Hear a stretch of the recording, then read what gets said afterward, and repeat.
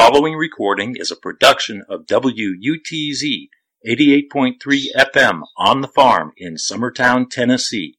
Welcome to The Mystic and the Skeptic, the show that asks the tough questions and explores different alternatives to today's pressing issues, theories, or enigmas. A podcast devoted to the exploration of all things mystical, philosophical, scientific, political, conspiratorial, and cosmic. As we start 2016, our new series on intentional communities will air. These shows will include interviews with Phil Schweitzer from the farm community in Summertown, Tennessee, Maikwe Ludwig from Dancing Rabbit Ecovillage in Missouri, and John Hawley from the 12 Tribes community in Pulaski, Tennessee. This week's show we interview Maikwe Ludwig, Executive Director of Dancing Rabbit Ecovillage. She is also a member of the Board of Directors of the Fellowship for International Community and is the Director and Lead Teacher for Ecovillage Education US, an organization that develops experiential courses in sustainable cultural leadership development. As we spotlight diverse international communities, we discuss with Maikwe how Dancing Rabbit Ecovillage in rural Missouri started as an experiment in natural building and has become a resource for anyone wanting to learn more about sustainable living and ecological opportunities. You can tell us a little bit about your community. I know people can go online and check it out, but they've been talking here at the farm about your elevator speech about your project. So what would be your elevator speech about the Dancing Rabbit Ecovillage? What would be my elevator speech? Well, what I would say is that we are a sustainable living demonstration project in rural Missouri, and we are working toward the goal of living on about 10% of the resources of your average American. And that's our goal in part because that's what the climate scientists and the resource use scientists are telling us we're going to have to get to if we're really going to do sustainability. And so we're a place where we're making a sincere and concerted effort to not only live that way, but also document what we're doing so that it's shareable with other people. And if you could tell us, what does it mean to be part of an intentional community in your perspective? Well, I think it means different things to different people. I mean, there are many, many different types of intentional communities out there in the world, and pretty much if you can come up with a good or interesting thing to do in the world, someone at some point has tried to form an intentional community around that concept. What I think they all have in common, though, is that you end up living more closely with other people, and so there is a social dynamic and a social challenge to living in community really for all of us, and one of the things that we get that is becoming increasingly important as far as how we conceptualize what being a healthy human is that we get daily, regular contact with other people who know us and who care about us, and that's a big quality of life issue for a lot of people. So I think that's probably what every community has in common.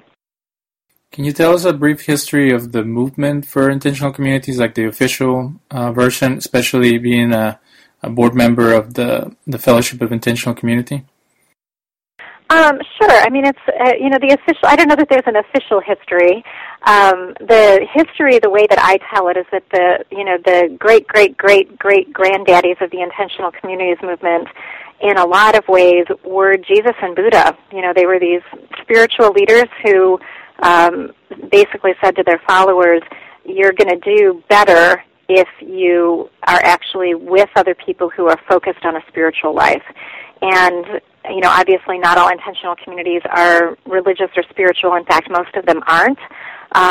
But that is part of where our roots come from, is that idea of, simple living and a values-based and spiritually focused living. I mean, that is what some of our roots are. We also have other strands of roots of this movement that are in the cooperatives movement that started in the late 1800s in England, and was really an economic justice movement originally. And so there's a whole strand of sort of radical politics that runs through the intentional communities movement. And really what all of us are doing is that we're trying to create some bubble of a social space where we can do things differently than the main culture is doing it, whether that's moving more quickly towards some radical goal or trying to preserve something that seems to be getting lost in that wider culture.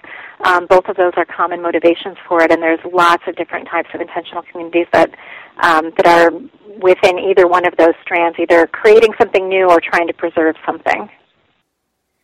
So, but in the U.S., what prompted the intentional community movement? And we did a show called "What the Hippies Got Right," and we were talking about how alternative ideas weren't cool back then, but now they're cool, and now it's hip to be green and to be interested in ecology and stuff like that. So, where does all this stuff come from? Yeah, well, there's actually an interesting thing about that I've learned recently. I have recently gotten connected with a man named Matt Stannard, who is in the process of writing a book called The American Commons. And what Stannard traces in that book is that actually we have a deeply communal history in the United States, and it's not the history that's taught in our schools. But, you know, in some ways, the original people who came here from Europe were about creating an intentional community. They were not interested in what was happening in England, and a lot of them actually got kicked out of England. And so they came here originally to try to do something different. And, of course, early American history is very problematic, but in a lot of ways, our earliest roots as a country are much more communal than what we've been taught. And so in some ways, what we've seen is that we've moved away from our communal roots, and now we're sort of moving slowly back toward them, and we're recognizing that we've gotten ourselves into ecological crises and kind of psychological crises as a culture, and intentional communities are more and more being seen as a solution to those modern problems. But I don't think this is a new thing. I actually think it's a fluke that we moved away so much from our communal roots in this country and, you know, moved toward being so hyper-independent and sort of materialistically oriented and really selfishly oriented, and I think we're really just seeing a swing back toward those original roots. And so when that book comes out next year, The American Commons, I really encourage people interested in intentional community to pick that up and to check out what's a different read on American history than the one that we've really been handed. So the farm went from being a commune and to becoming a co-op because of practicalities and financial concerns. So when someone would say, well, all this green living and communal living and all that stuff is great, but in the changing world, in the real world, that stuff is not sustainable, what would you say in response? Well, first of all, I always flinch a little bit at the phrase the real world, because it's like, you know, my world in community is no more or less real than anybody who has like a 9-to-5 job. And in fact, I think that the life that we're living in intentional communities, when we do it well, and not every community figures out how to do it well, but when we do it well is actually more real in a lot of ways. It's more authentic. It's more directly connected to life force. You know, if you get your food directly out of your garden and if you get your security from actual human beings living next door to you, there's an authenticity to that I think is actually very powerful. And so I sort of push back against the real world label a lot of times. I actually think what we're living in the U.S. right now is fairly unreal and fairly, I wouldn't say false, but there's a sort of made-upness to it that I think flies in the face of authenticity. And I also think that what we're figuring out in the communities movement is how to live sustainably. I mean, if we're doing something in the communities movement where groups like Dancing Rabbit Ecovillage, where I live, are able to actually model living a high-quality, socially connected life on about 10% of the resources of your average American, then we're actually paving the way for one option for what a sustainable future might look like. So I actually think that what we're doing is deeply tied in with real sustainability. So what would you say to young families who might think communes and ecovillages are only good for single people who are trying to try new things, but when it comes down to resources for schooling and housing, that it might be more limited for bigger households than just young hippies who want to go check out alternative living? Mm-hmm. Well, you know, many communities are a very positive place for families to live. And, you know, I think we have 11 kids at this point at Dancing Rabbit. We have about 65 people total, and 11 of them are kids. And The kids have done different things over different periods of time. I mean, when my son is now 18, and he's off at college and sort of launched into the world, but when he was a young person at Dancing Rabbit, there was a mix of homeschooling and public schooling happening with his crop of kids. And the younger kids that are here are all being homeschooled, and there's now a kind of critical mass of kids about the same age where we're being able to do basically a homeschooling collective among the families that are here now. And what you see in these kids is that they come out of community life and they have social skills that are way ahead of their peers. They have a sense of, I would say groundedness and a sense of being in their bodies that I don't see a lot of kids having. And I think it's actually a very positive environment to raise children, as long as you're choosing a community carefully so that it's a good match with what your family's values are, and you're choosing it based on what kind of an environment you want to raise your kids in. I think it's actually a very positive thing. I could tell you a story that my son came back from his first semester at college, and he said, I've realized two things this semester. Number one is we actually eat real food. And he had never been in a place where the food was really crappy, and he got off to college and suddenly went, oh my God, we're doing this really cool agricultural thing in this place that I lived, and he hadn't really appreciated that. But then the second thing that he said was really interesting to me. He said, I don't understand why when a couple people have to spend an entire semester hanging out with each other and interacting, they don't work that out with each other. And so for him, he had come out of an environment where conflict resolution and mutual respect and a whole host of other things are the norm. And he got out there into the wider culture and he realized people really just check out from their relationships with each other when they get into any kind of tension with each other. And he was watching that play out in his classes and was just appalled. And so he was really raised in a very different culture, and I think that's one of the key things that we're doing in community is we're creating really different pockets of culture. But he could feel it really strongly when he got off to college for the first time, which I thought was really interesting. I don't want to push you too much on this, but because I've met people from different generations of people who were part of our rural school or our alternative school, and you can see different perspectives. Some children some adults now felt that their childhood was great and they got to do everything they wanted and they got to be part of a different type of culture than what we know in society. Other people felt that it's not that they were missing out on the sports and the events and stuff like that, but more that a lot of the very idealistic and utopian ideas kind of kept them sheltered from the reality of the world. So it's a mixed bag to see people who say that their education was wonderful and they were more advanced when they got to college, and other people felt like they were behind, and other people felt like they couldn't really survive in the real world after leaving the place, and they have struggles or resentments, and they had to take remedial classes.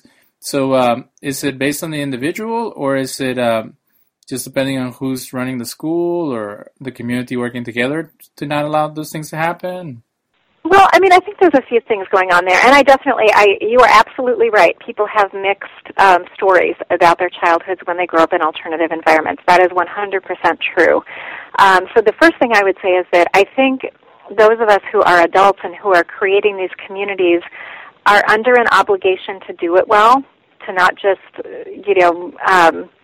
put things together in a random sort of way, but actually to think carefully about what we're doing and how we're constructing these environments. And that's hard to do because we're having to really make it up from scratch. And so I do think that we sometimes let ourselves off the hook in the more alternative world of I'm doing this really cool thing, so I don't have to think about quality, and I don't have to think about giving my kids a really solid education and critical thinking skills and all that kind of stuff. And so I think sometimes we don't do a good enough job with that in the communities movement, and so that's the first part.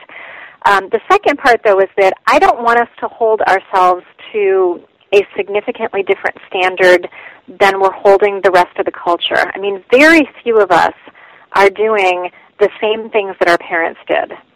Very few of us these days follow directly in our parents' footsteps. And so when people come out of an intentional community scene and then they say, oh, well, my childhood was a little weird and I don't want to do this, it's like, how different is that really from, all of our parenting peers out there who aren't doing something alternative? And so I think the fact that some of our kids have a great experience and feel like I had a terrific childhood is a win, and the fact that we didn't do everything perfect is like kind of par for the course. Like I think a lot of us who grew up in the wider culture had really unhappy childhoods and felt like we weren't prepared. And it's like, I think we've got to cut ourselves some slack about this and not expect that we have to have a 100% success rate where all of our kids commit to community living or we've somehow failed. I think that's just a crazy standard to some extent. So speaking about wanting to get the message out to the greater world, what are the values that your Ecovillage wants the world to experience or to give a chance or to try out? Because, again, I feel that a lot of time it's just preaching to the choir and people are already interested in alternative communities. So what can you say to the average American that you guys are doing that would be great to incorporate into their lives? Right. So one thing is that we have a nonprofit at Dancing Rabbit, and we've just gone through actually changing our name for the nonprofit, which is our education and outreach branch. And the name that we landed on was the Center for Sustainable and Cooperative Culture. And so I think those two things, sustainability and cooperative culture, are really the things that Dancing Rabbit is interested in promoting in that wider culture. And what I would say, and what I do say, I mean, I was on a national speaking tour last year for 5 months and got a chance to speak to a lot of different people from a lot of different backgrounds. And, the thing that I'm emphasizing is our culture in the wider culture has gotten us to a place where our climate is literally coming apart at the seams. And it hasn't worked.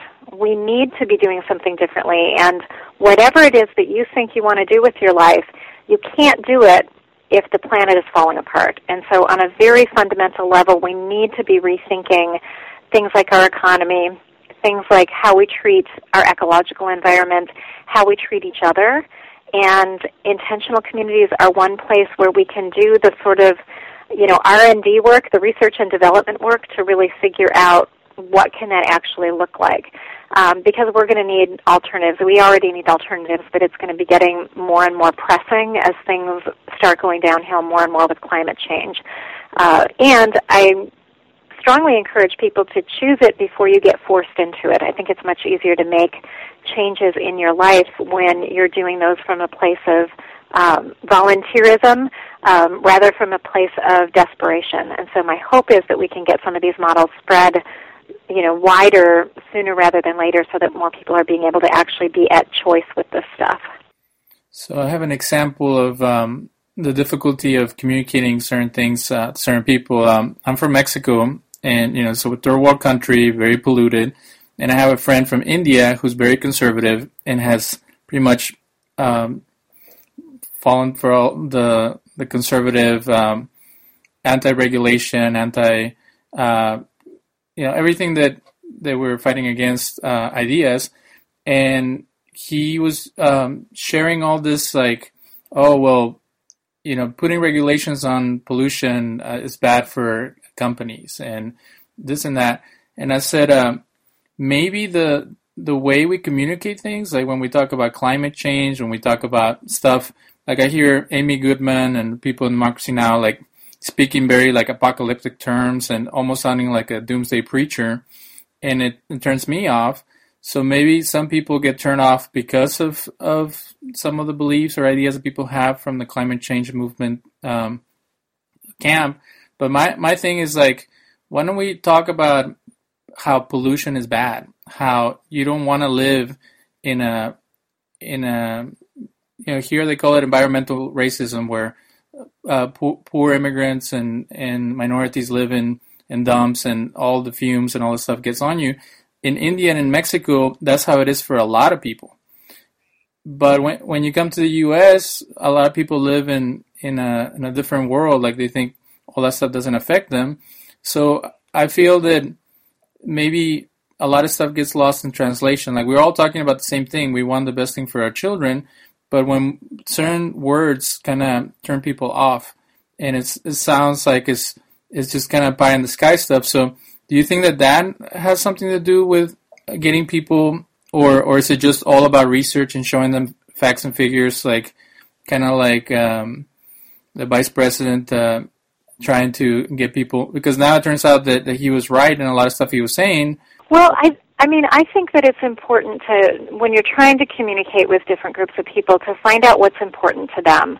I mean, if their angle on it is anti-regulation, I mean, there's a lot of regulations on the books that actually make it very difficult to do things like start intentional communities. I mean, you could have an anti-regulation conversation with someone about, let's free people up to be able to actually live the lifestyles that they're most excited about living. And so I think there's an angle on that you could actually get in there. But part of it is that if you're really going to sit down and get into a conversation with someone to listen as much as you're talking. I mean, this is a little, we're doing an interview, and so I'm going to be talking for a lot of this hour. But when I sit down and talk to somebody who is more conservative, I try to focus first on listening and getting a handle on, like, what is really important to this person. The other thing that I think connects a lot of us together is compassion. I think a lot of people who are very conservative, they've gotten to conclusions that don't make sense to me, but they've started oftentimes from a place of care for their families, for their local communities, and that kind of stuff, and really connecting to, like, what's the actual human impact of some of these policies, and really leaning into, like, where can we find a compassionate answer that makes sense to both of us. And that is often a place where I find I'm able to connect with people across a wide range of political orientations. So those would be the kinds of things that I'd suggest in that kind of a situation. The other thing is that when I talk about climate change, I do very little science and lots of human impact and lots of, hey, here's 10 different ways that you can engage around climate change, and if you don't agree with 8 of them, that's totally fine with me. I don't need you to agree with all 8 of these things, but what are the 2 things that really do grab you and that do sound interesting and do sound like they're up your alley, and really giving people lots of options for how to engage. What about when some people say that ecological conservation trumps the ability for people to tap into resources? There are so much forest that could be used for housing, and people are, like, worried about the insects and the animals and the trees. What would be the balance that can be found between both of those concerns? Well, I think you have to get a lot bigger than that immediate conversation. One of the projects that I'm in the process of starting up is a new project that's working on public dialogue and policy development with the goals of bringing together economic justice and ecological justice. And I think those 2 things are often, like, pitted against each other in the way that our public dialogue works. The environmentalists are restricting access to resources. Like, that's one of the common ways that it's framed. And I think, this organization is called the Materialized Empathy Project, and it's a project of an established organization called Commentators USA. And what we're really interested in is, like, let's reframe that dialogue. Like, how can we actually have economics and ecology working together to actually create a better life for all of us, regardless of where we are on the political spectrum, and work at really developing policies that are going to serve both of those needs at the same time. I think we often do get very into these kind of either-or dynamics that actually aren't that helpful.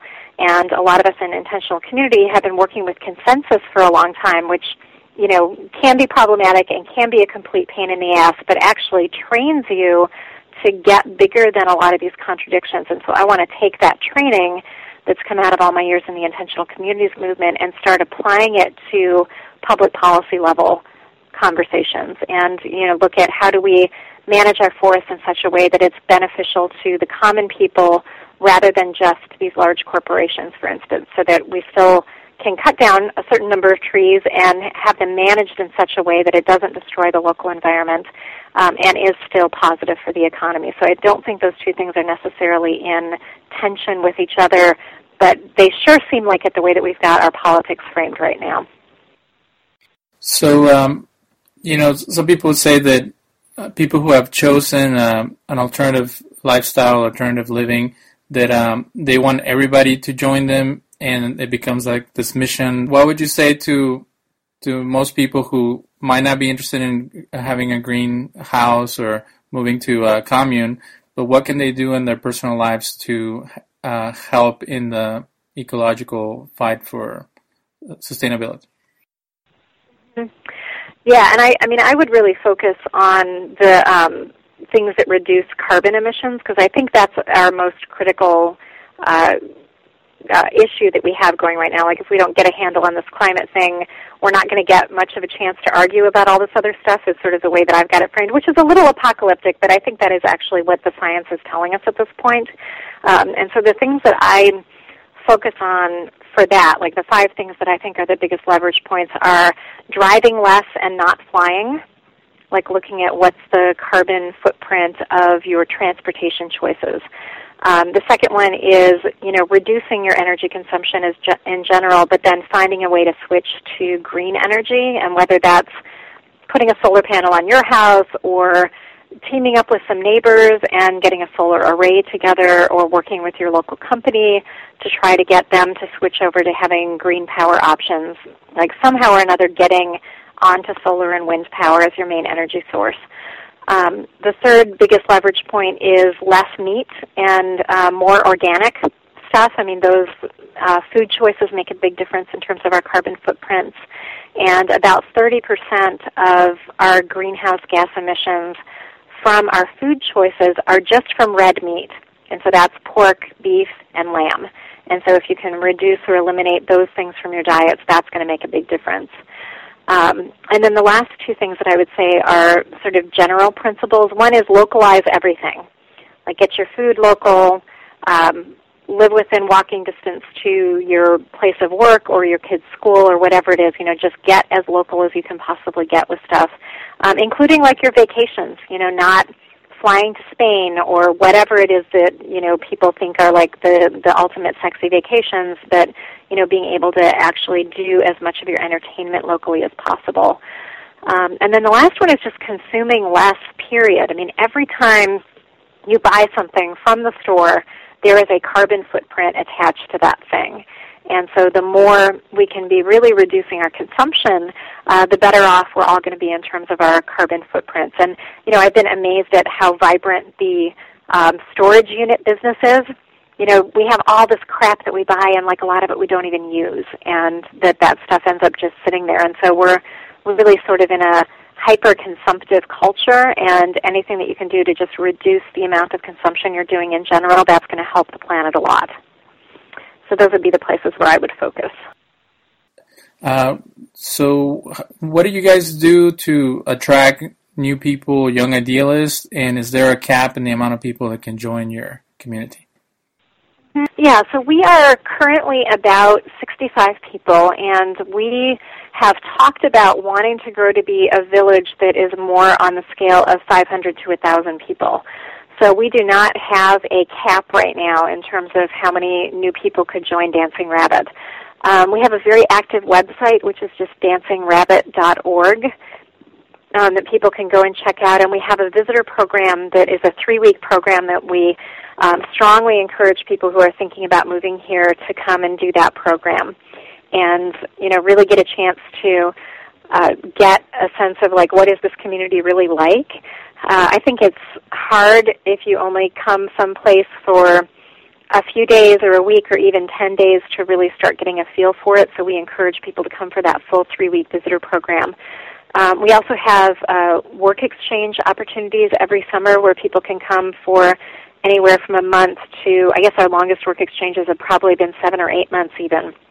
And so people have the opportunity to come and check it out and live here. And so we also do a fair bit of outreach. I was on a speaking tour last year. We have a webinar series about low-carbon living that we produced late last year, and so there's a lot of opportunities to sort of get a feel for what we're doing here through those options. But I really recommend people really need to come and have a nice long visit before they decide to move somewhere. I think it's really, really hard to get a feel for a place unless you spend some real time there. So those are some of the things that we do around encouraging people to come here. And nope, there's no cap right now on our membership numbers. Okay, I was reading your bio, and you mentioned spirituality several times. So you said that not every community has spiritual foundation, but what is the role of spirituality in your community? And the big question is New Age philosophy. I think that people don't really talk about it, but when you really, when you see some of the conferences that happen in relation to intentional communities, or a lot of the groups that started in the 70s, there is a lot of New Age or eclectic kind of, I don't know if it's the right word, syncretistic religion kind of ideas. So how much is that an element in your community? Well, I do think that there's a lot of overlap in the populations of people who are interested in intentional communities and people who are interested in non-dogmatic religious traditions and New Age traditions and that sort of thing. And so you're definitely right in identifying that overlap. We are not a spiritual community here at Dancing Rabbit. We are officially a secular community, and there's a pretty wide range of how interested people are in spirituality here. There's there's pagan groups, and there's definitely a thread of like meditators and Buddhist-oriented people here. We have some Christians who live here. We've had Jewish people who've lived here before. So that bumper sticker that says coexist, and it's written in all of those different symbols of different religions. I mean, I think we do a pretty good job of embodying that kind of coexist energy here at Dancing Rabbit, where it's not, you're not required to have any kind of spiritual orientation. We certainly have people who are atheists or agnostics here as well. But we do pretty good with, respecting each other's, whatever each other's choices are around that kind of thing. We try to not make that a big deal or to see it really as a positive diversity to the community. Well, speaking of diversity, I was talking to one of the founders of the farm, and we were sharing how, when you think about it, the environmental movement is usually made out of mostly middle to upper middle class white Americans, and the social justice and political movements are made up of minorities from the urban setting. So what is the diversity like in your community? And the challenge that I give people about wanting ratios or token people from different parts of the world, whatever, is that people can be diverse individually. They can have multiple backgrounds or interests, and it doesn't have to be like specifically based on race or ethnic background.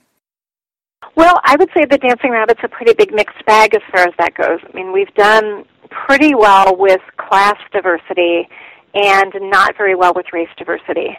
I know the farm is you all are in a rural Tennessee county, and that's pretty darn white, and we are in a very similar situation here. Our county is actually 99.9% white.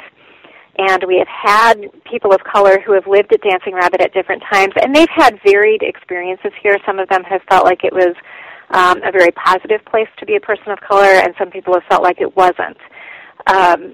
And certainly when you go into town, if people gawk at you because you have darker skin, then that's pretty uncomfortable. And some of that is stuff that Dancing Rabbit doesn't really have control over. So it's been mixed, and there's a group of us who about a year ago started our first anti-racism group in the community, and that's been very positive, and I think we've been uncovering ways through doing that work that we could definitely be doing better and could be a more positive environment for people of color to be here. And that said, it's not clear to us that that's actually the best way for us to be diversifying our community. Like you say, there's lots of different kinds of diversity, and also given where we located that, which is a decision we can't really change at this point, 18 years into it, I'm not actually sure that it would be a positive thing to be encouraging a bunch of people of color to move here just because the county is so so incredibly white. So I think it's complicated, and like I say, we have not done as well with racial diversity as I think we would like to.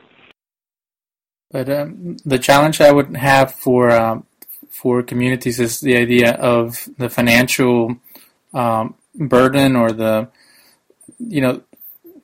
someone said once that the reason that certain ethnic groups weren't interested in intentional communities was because they've had a different situation financially, and that it's more difficult for them to make that jump as other groups. So has your community thought about grants or possibilities, not to have like people kind of being bussed in, but more like have opportunities to make it a little bit easier? And then I would challenge the idea that if the place is not that racially diverse, the whole state or whatever, that people might not be prejudiced, or they just haven't been exposed or haven't met people from different cultures. Yeah, and this is good. It's a great question, and there's actually a whole bunch of different things in there. I mean, so one thing is that just to give you a sense of our basic community, like what our finances are like, we live on about a quarter of your U.S. average of money per person, and so we're it's a fairly low bar in terms of, like, you don't have to have a ton of money in order to live here. And that said, there are still people here who struggle financially because we live in a county. It's like there's not like a job market that people can just plug into here. And so we talk a lot about economic issues in general, and this is one of the many strands that comes up sometimes, is like if we want to be more ethnically diverse, that we need to do a better job of having our financial lives be easier for more people. So all of that is really complicated, and I don't know that we've really thought about doing, something like scholarships or a program like that. I think we feel like we have other economic issues that we need to solve before we get there. I also think that some of this is out of all of our hands in the intentional communities movement in terms of the economic stuff. We are living in a country where economic inequity is getting wider every year, and that's affecting many small communities, not just intentional communities, but small towns all over the place, and it's affecting many populations. And so I think that there's a certain amount of these issues are going to have to be solved at a larger scale than what the intentional communities movement is capable of solving on our own. And that's just my personal take on it. That's not a Dancing Rabbit stance on anything. There's a whole bunch of us here who have lived in much more diverse places, and we really miss it. Like, I'm not sure that it's a matter of our members not having had exposure to different cultures. I do think that there's places where that's a problem. I don't think that that's the primary problem that we're facing here, though. I think, nobody who lives at Dancing Rabbit grew up in this part of Missouri. We're all imports. And, have all come from different places. And many people have come from urban centers that were very diverse. So I don't know how much of a factor that one is. Actually, that's probably the more honest way to respond to that. You mentioned that part of the problem with our culture is that it's very individualistic and very kind of bootstraps, and everybody focused on their own families and not looking at the big picture. So do you think that that is part of the problem, that people are seen as disposable or exploitable, and that big corporations and money-driven institutions are only concerned about their own well-being, and they're not being civil and thinking about sustaining the environment and the people around them to keep the country going? Is that one of the issues? Yeah, totally. I mean, I think that you're right. I mean, you put your finger on it pretty directly a few minutes ago. I mean, traditionally environmental activism, and even that phrasing, has been a very liberal white middle class thing in the U.S. And I'm preferring to think in terms of like economic justice and ecological justice, like rather than activism. And I think that's really more to the point, because a lot of the same reasons why we are where we are around climate change are the same reasons why we have massive wealth inequities forming in the U.S., and it's the same reason why racism is so stubborn. I mean, all of that stuff is related to each other. And so I think that we're not really going to solve a lot of these problems if we're not willing to take on working with and learning from, a lot of these communities that, frankly are on the front lines of climate stuff and have been for a long time. Like on average, one person a week dies in climate change-related activism work somewhere in the world, and 60% of those people are indigenous people. Like, there's a very strong leadership contingent of, people of color out there in the world who are working on these issues, and I think that a lot of climate stuff, it's to their detriment that they're not really doing, building across those bridges. And so I think these economic and ecological issues and social issues are very intimately tied in with each other. And you agree that a lot of climate activism is ultimately to help people in third world countries or here in the U.S. who have social and economic and discrimination issues, and that without the ecologists or the people trying to change that their situation is not going to change. Yeah, absolutely. You can't see this, but I'm nodding wildly as you're talking. I absolutely think that that's the same root cause. I mean, we have a culture that is very, very individualistic, and we have a political system that is very much dedicated to kind of corporation rights more than it is to human rights. And I think that that's exactly how we've gotten here, is through a cultural and economic and political paradigm that is, the reason why we're calling this new project Materialized Empathy is that our culture lacks empathy on a very fundamental level. And when I say we, that's not a Dancing Rabbit project. It's a different organization that's doing that project, but that's exactly where that's coming from. Is like we need to actually look at, if we were materializing, like bringing into physical reality empathy, that would look completely different than what we've been doing in our political and social systems up until now. And so I think you're absolutely right on in seeing all of those things as being connected, and that's the root cause of a lot of this. And community is a great place to unlearn selfishness. It's a terrific training ground for that. Okay, so the challenge is, we had a show where we talked about, what has drawn people to move away from greater society and start their own communities, and like you mentioned, maybe that's been going on for a while. But is there a little bit of escapism or this kind of conspiracy theory that when the system collapses, you will have your own sustainable place going on, or is there within the intentional communities, community or organizations, a desire to bring those type of community-oriented projects into the bigger cities where it might be more challenging or more difficult to enact, but at least start creating those same type of environments in greater society? Well, I think that all of those things exist in the communities movement. I mean, I think there are threads of escapism in communities that are based on that. There are threads of conspiracy theories in communities based on that. There's a lot of communities that see themselves as being, Diana Leaf Christian from Earth Haven uses the phrase lifeboat communities, that, she sees ecovillages as really being like, when the ship goes down, you want your lifeboat, and that's what ecovillages are. So I think all of that exists, and I also think there's a way that this is about the least escapist thing that you could be doing, that the wider culture is really good at training us to be escapist in lots and lots of ways, and that what we're doing in the communities movement is actually, in a lot of these communities, it's actually leaning into what's really happening and what really needs to be happening, and that's kind of the polar opposite of escapism.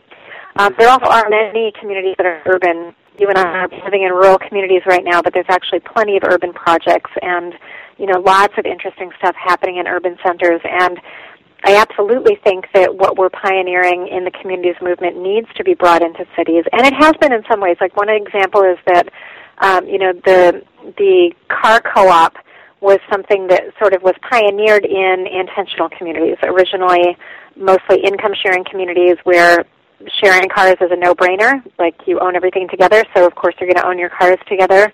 But then we do that at Dancing Rabbit, and we're not an income-sharing community. And now you're seeing programs like Zipcar and all of those other things that's a direct application of a system that was originally pioneered in the communities movement that's now been exported into these urban environments and is being tremendously impactful in a very positive way, not only on carbon footprints but also on people's personal finances and people's, being able to embody their own values more. So I absolutely think we need full-fledged intentional communities and urban environments, and we also need to be taking what we're learning and importing it in, these different kind of bits and pieces. So how many of the things that the alternative movement from the 60s and 70s has brought into our greater society? Because in my many conversations I talk about how a lot of times things are fads or they're cool for a while and then they go away.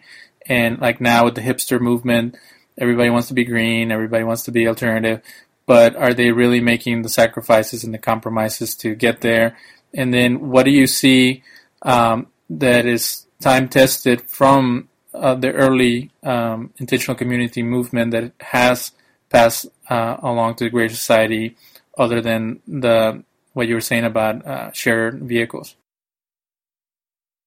Well, I mean, there's a whole bunch of different things that could be said about that. I mean, one of them is there's been a lot of pioneering work around social dynamics and cooperation. And if you look at what's happening in a lot of the more interesting, like, startup companies that are happening right now, it's often a far less hierarchical approach to things, much more creative, much more collaborative.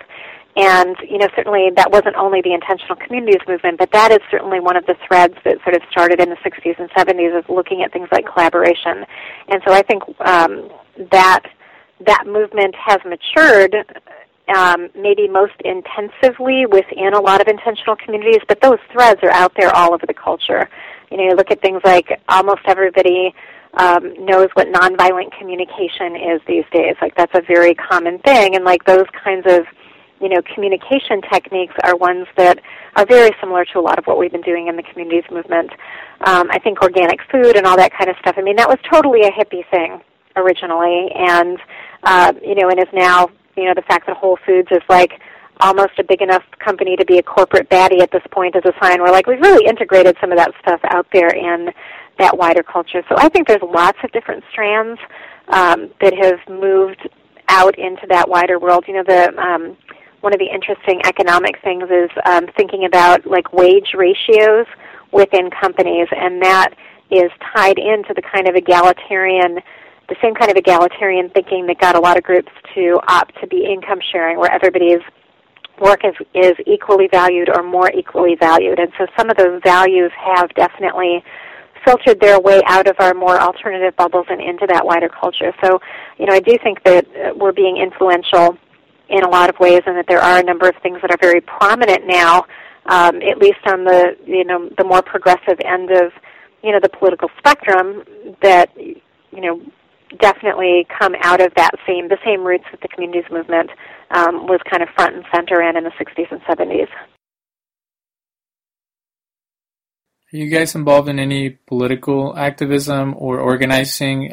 Here we have the Summertown folks for Bernie meeting at the farm, and is there anything going on among your community or to help pass laws or initiatives to help the environment that you guys are a part of? We have chosen as a community as a whole to not actually do much with politics. And, we certainly have individuals at Dancing Rabbit who have done a lot, and we have our county's chapter of Citizens Climate Lobby is centered here at Dancing Rabbit. There's a number of very active members with that.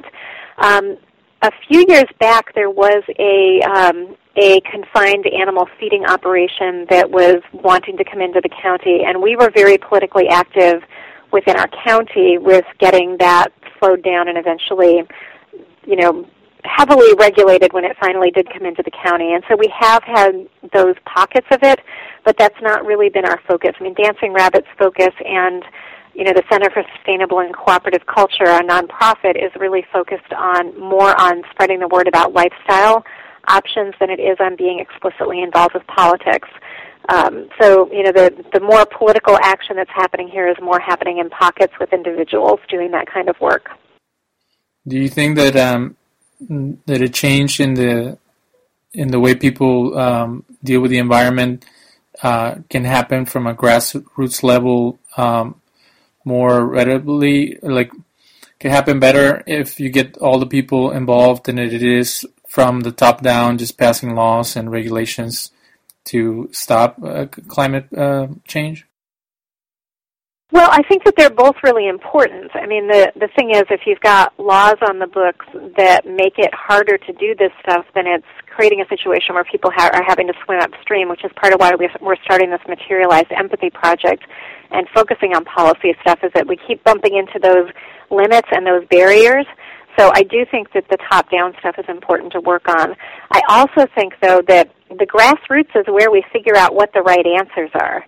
We're pioneering what these lifestyles are going to look at a very grassroots level, and I think that's really essential. So for me, it's not really an either-or. It's like I think we need to be doing both. I think we need to be doing community organizing outside of intentional communities. I think we need to be doing, economic organizing. Things like local food co-ops and all that kind of stuff are essential to this. And I think it's when, if you think about the grassroots sort of rising up and shifting things, and then the legal and policy stuff from the top down sort of trickling it down, I think it's when those two things finally meet each other that we're going to have a real solution to this stuff. But I think it is going to take both things in order to really make the biggest difference on that and get us to the point where we've got the world that we want to be living in, that is not, driving ourselves off a cliff in terms of the climate and some of these other ecological issues. So I watched the Morgan Spurlock CNN show, which had the two New Yorkers come to your place, and the way that it was portrayed was that it's just there was a lot of interventions when these two characters weren't living up to their commitment to be there for a month and be green and be sustainable and all that. There was a lot of let's talk about it. And I don't know if that was CNN trying to dramatize the way that your place works, but how much of that is true that you're constantly challenged to be more green and more natural and stuff like that within your community, or is it just something they picked for the show? So it is definitely something that they did for the show. I mean, they got partway through the time that they were here filming, and they decided that we weren't being exciting enough, and so they amped up the drama a little bit with some of this stuff, and so that was definitely happening. I mean, I would say, though, that there is some degree of us, inviting challenge from each other about environmental issues, that we really want to be doing better, and it's not, this isn't a place where it's like in-your-face confrontation, that's not what you're going to get. But I do think it's a place where it's okay to ask questions about, are we doing well enough collectively in these areas that we say are really important to us, and that we have regular engagement on that. And, we have a group that's called the Eco Progress Committee, and their job really is to be analyzing us and, looking at where could we be doing better and where are we kind of falling down on the job. We also, within the nonprofit, one of the really unique things that we're doing at Dancing Rabbit is that we're working on researching and documenting what we're doing really clearly. I think a lot of us in the intentional communities movement feel really good about what we're doing, but we don't have hard numbers to back it up. And so our nonprofit is working on getting some of those hard numbers. And since we've started consistently eco-auditing ourselves, we get feedback, each year on, so here's where our numbers have gone up, here's where they've gone down, here's where we're doing well, and all that kind of stuff. And so I think that we want to be improving. We see still lots of room for our own improvement ecologically, even though we're doing so much better than your average American. We think we could be doing better. And so I would say that the drama from 30 days was the part that was made up, but the trying to be conscientious about it and being willing to talk about stuff, like that's not made up. That is part of what we do at Dancing Rabbit. So how does your community deal with conflict? Because I've seen communities start off really excited and tons of people, and then slowly there's debates and conflict about the future of the place, and then they collapse. So is there a procedure? Is there a group of people? Is it a mediation group? Like, what's the process to deal with just personal interactions and things that sometimes get out of hand? Mm-hmm. Yeah, and that's a really good question. And that is the thing that, most intentional communities that fail because of these social dynamics. That's the biggest thing that kills these projects. And we were fortunate that we had pretty savvy founders who understood that dealing with our social dynamics was going to be part of what we had to do with. And so really from the beginning, there's been a pretty high level of commitment to training, and that initially was mostly around our consensus process, which is a good training ground for conflict resolution, too, because it's really about listening and trying to figure out how to take other people into account, and that's kind of the same thing that you're doing with good conflict resolution.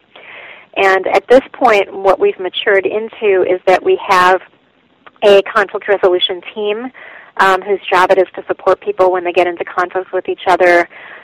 We have an expectation, and we actually sign as one of our membership agreements, that you will resolve your conflicts peaceably with other people here. So we make that commitment, and we ask people to make that commitment, right as they're walking in the door. And we have a number of things in place. We have a mediator pool, and it's very common for people to ask for mediation if they're struggling with something. We also have been working the last few years with a thing called restorative circles, which is a technique that was created by a Brazilian man named Dominic Crossan. And there's a number of people that have gotten training in restorative circles, and so we use that particular tool pretty regularly when things come up, and that can be used for just a couple people who are in a conflict, or if there's like 12 people involved in a conflict, it's a pretty flexible tool. We also regularly have NBC trainings and that kind of stuff that are made available for people. So we try to keep our skills building in place because we see this as being culture change work that we're engaged with in community, and that means we're also going to change as individuals. And so we've got that as a pretty strong commitment. What's the membership process like? Our process has two main stages to it. Basically, you have to have come and visited Dancing Rabbit before you can apply to become a member of the community. And that application process involves writing a letter of intent and then going through an interview with, it's called the Membership and Residency Committee. And they've got a standard set of questions that the community is interested in hearing people's answers to, and they will publish a transcript from people's interviews and make a recommendation about whether we should accept someone as a resident or not. That's actually the first stage is called residency, which is kind of like a provisional membership period. It's very rare that we say no to someone at that stage. Every once in a while we do, but typically we say yes to people who are applying to be residents. And then your residency starts once you move to Dancing Rabbit, and you have to be a resident for at least 6 months before you can apply for membership. And at the 4-month mark, there's a built-in invitation to offer feedback to the new resident, and also for the new resident to do a self-evaluation of how they feel like things are going for them, how they feel like they're acclimating, what are the challenges, that kind of stuff. And then we do that about the 4-month mark so that people have a chance, if they get feedback, they have a chance to sort of recalibrate and grow into a response to that feedback if they want to. And then at the 6-month mark, we basically do the same process again. You send a letter of intent, you go through the interview, the Membership and Residency Committee makes a recommendation, and then you get accepted as a member. And at both of those times, it's a consensus process where, anybody can object to someone becoming a member. Again, we do that very rarely, but we do every once in a while say no to someone. So that's our basic process. And while that's happening, you have a liaison who is the person who's supposed to be helping you get oriented and sort of settled in and answer all your questions. And you also have a process mentor during that time who helps you understand how decisions get made, how to deal with conflict if it comes up, that kind of stuff. So that's our basic system. Wonderful. Thank you so much. Okay. All right. Take care, David. Thanks. Bye-bye. Show descriptions and content are available online on our Facebook page and on SoundCloud.com. The Mystic and the Skeptic podcast is broadcast Wednesdays at noon on Radio Free Nashville at radiofreenashville.org. We would like to thank the Independent Media Club at the Farm for their continued support and Radio Free Nashville for their technical guidance and assistance.